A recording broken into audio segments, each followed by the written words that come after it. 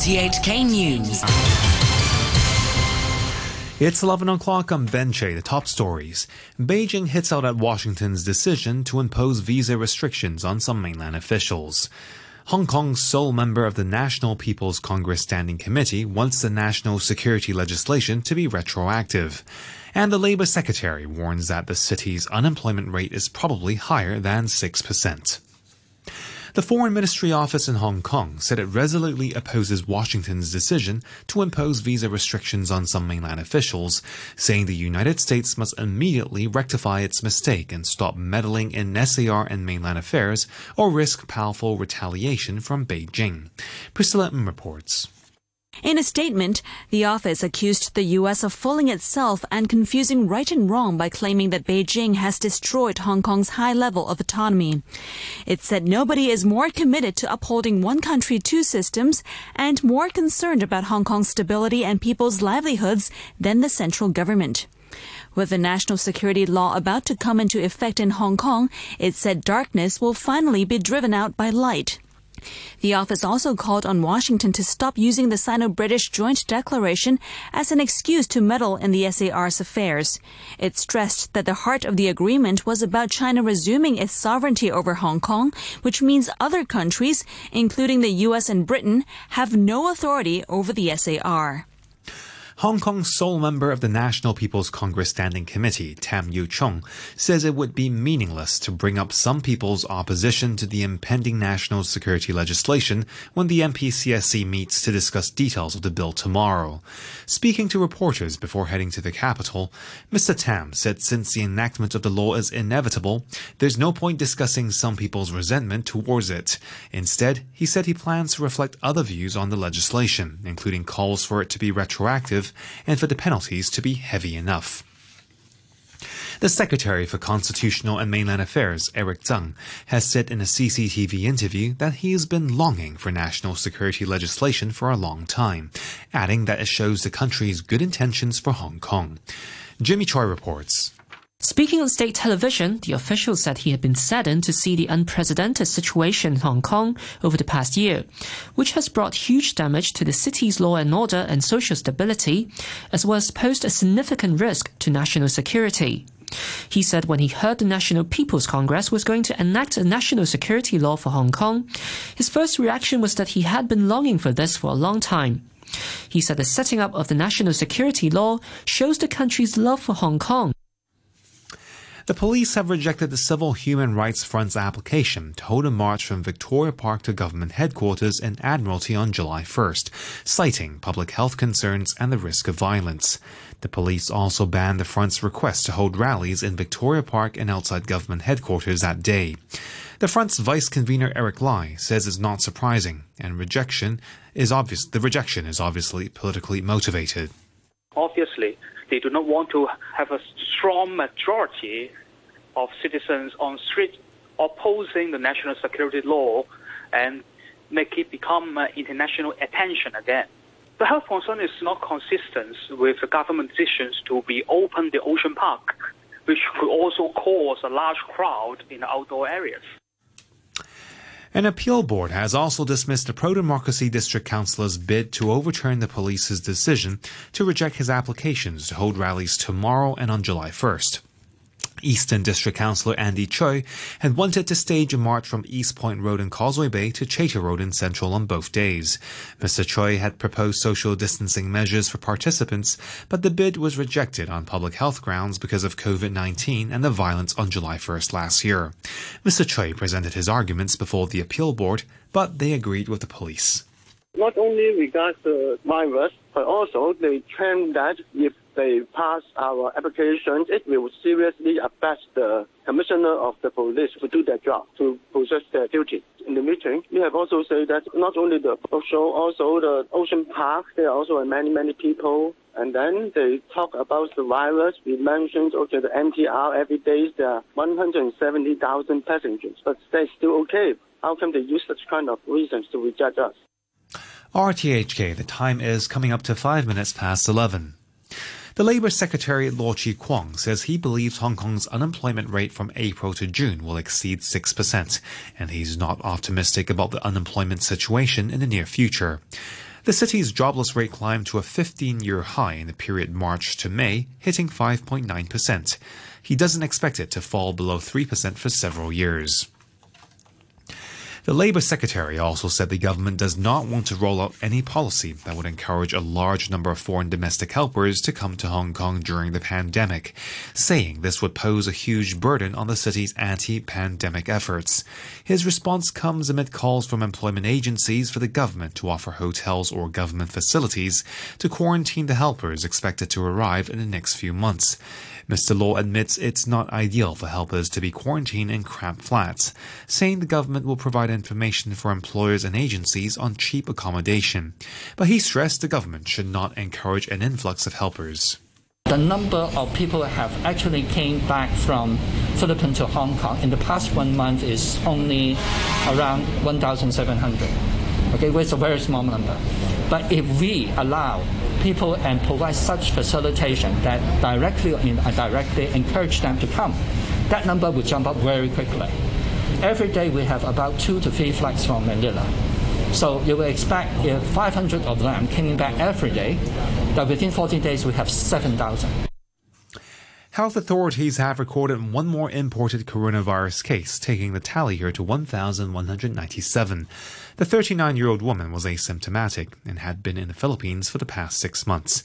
If no local cases are confirmed today, then the city will have gone 2 weeks without a confirmed local case of COVID-19. Ireland's lower house of parliament has approved Micheál Martin as the country's new prime minister, or Taoiseach. Mr. Martin will head a coalition government involving his Fianna Fáil party, their traditional rivals Fine Gael and the Greens. The outgoing Taoiseach Leo Varadkar said the agreement had ended civil war politics, a reference to the bitter party dispute that followed Irish independence. The BBC's Chris Page has more. The biggest political rivalry in this country's history has come to an end. The outgoing Taoiseach, Leo Varadkar of Fine Gael, is to become Deputy Prime Minister, making way for Micheál Martin to lead an unprecedented coalition. Fianna Fáil and Fine Gael have dominated governments here for almost a century. The two parties which grew out of the two sides in the Irish Civil War have never before been in power together. They needed the support of the Green Party to have a parliamentary majority. A swarm of locusts has invaded a suburban area of the Indian capital Delhi, forcing residents to shut windows and doors. People have been posting videos of tens of thousands of the insects on rooftops in the city of Gurugram. Here's the BBC's Anbarasan Ethirajan. The government is asking people to keep banging their pots and pans to drive away these locusts, and obviously they can't use pesticides in a very crowded residential areas. What people are afraid is about household plants first, second about the gardens in many small neighborhoods. You have the squares with the greenery, and Delhi is also full of parks and nature reserves are nearby Delhi, so people are worried about those, and of course some of these high-end people are worried about golf courses. A U.S. federal judge has ordered the release of 124 migrant children held at 3 family detention centers infected with the coronavirus. Judge Dolly Gee said the centers in the states of Kansas, Pennsylvania, and Texas were, in her words, on fire, and there was no more time for half measures. She ruled that the children must be released by mid-July into the custody of suitable sponsors. To sports now, and Nuno Espirito Santo is backing the Wolves to step up their bid to qualify for the Champions League after Leander Dendoncker sealed a 1-0 win at Aston Villa that lifted them into 5th place in the Premier League. Nuno's side made it 3 successive victories since the Premier League restart. Wolves have yet to concede a goal following the coronavirus hiatus and are now just 2 points behind 4th place Chelsea and 3 ahead of 6th place Manchester United. Both Chelsea and United have a game in hand on Wolves due to their FA Cup involvement this weekend. Wolves are unbeaten in 8 league games and have won 3 successive top-flight away matches for the first time since 1980. In contrast, Villa are without a win in 8 league games and are trapped in the relegation zone on goal difference. And to end the news, the top stories again. Beijing hits out at Washington's decision to impose visa restrictions on some mainland officials. Hong Kong's sole member of the National People's Congress Standing Committee wants the national security legislation to be retroactive. And the Labour Secretary warns that the city's unemployment rate is probably higher than 6%. The news from RTHK.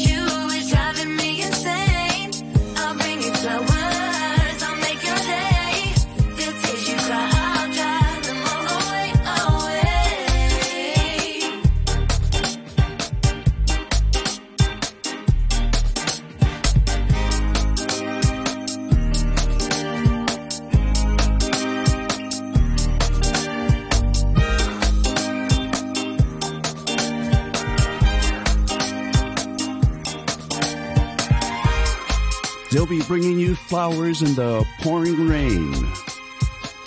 They are DJ Spoonie featuring the Sugar Babes. Flowers. On RTHK Radio 3, on the way, apart from the isolated showers, tonight and tomorrow will be mainly fine and hot. Minimum temperature will be about 28 degrees tomorrow morning, and the maximum during the day will be around 32 degrees in the urban areas and a couple of degrees higher in the new territories. The outlook for the following couple of days, remaining mainly fine and hot, and then more showers on the way in the middle and latter parts of next week. Current temperatures 30 degrees with a relative humidity of 81%.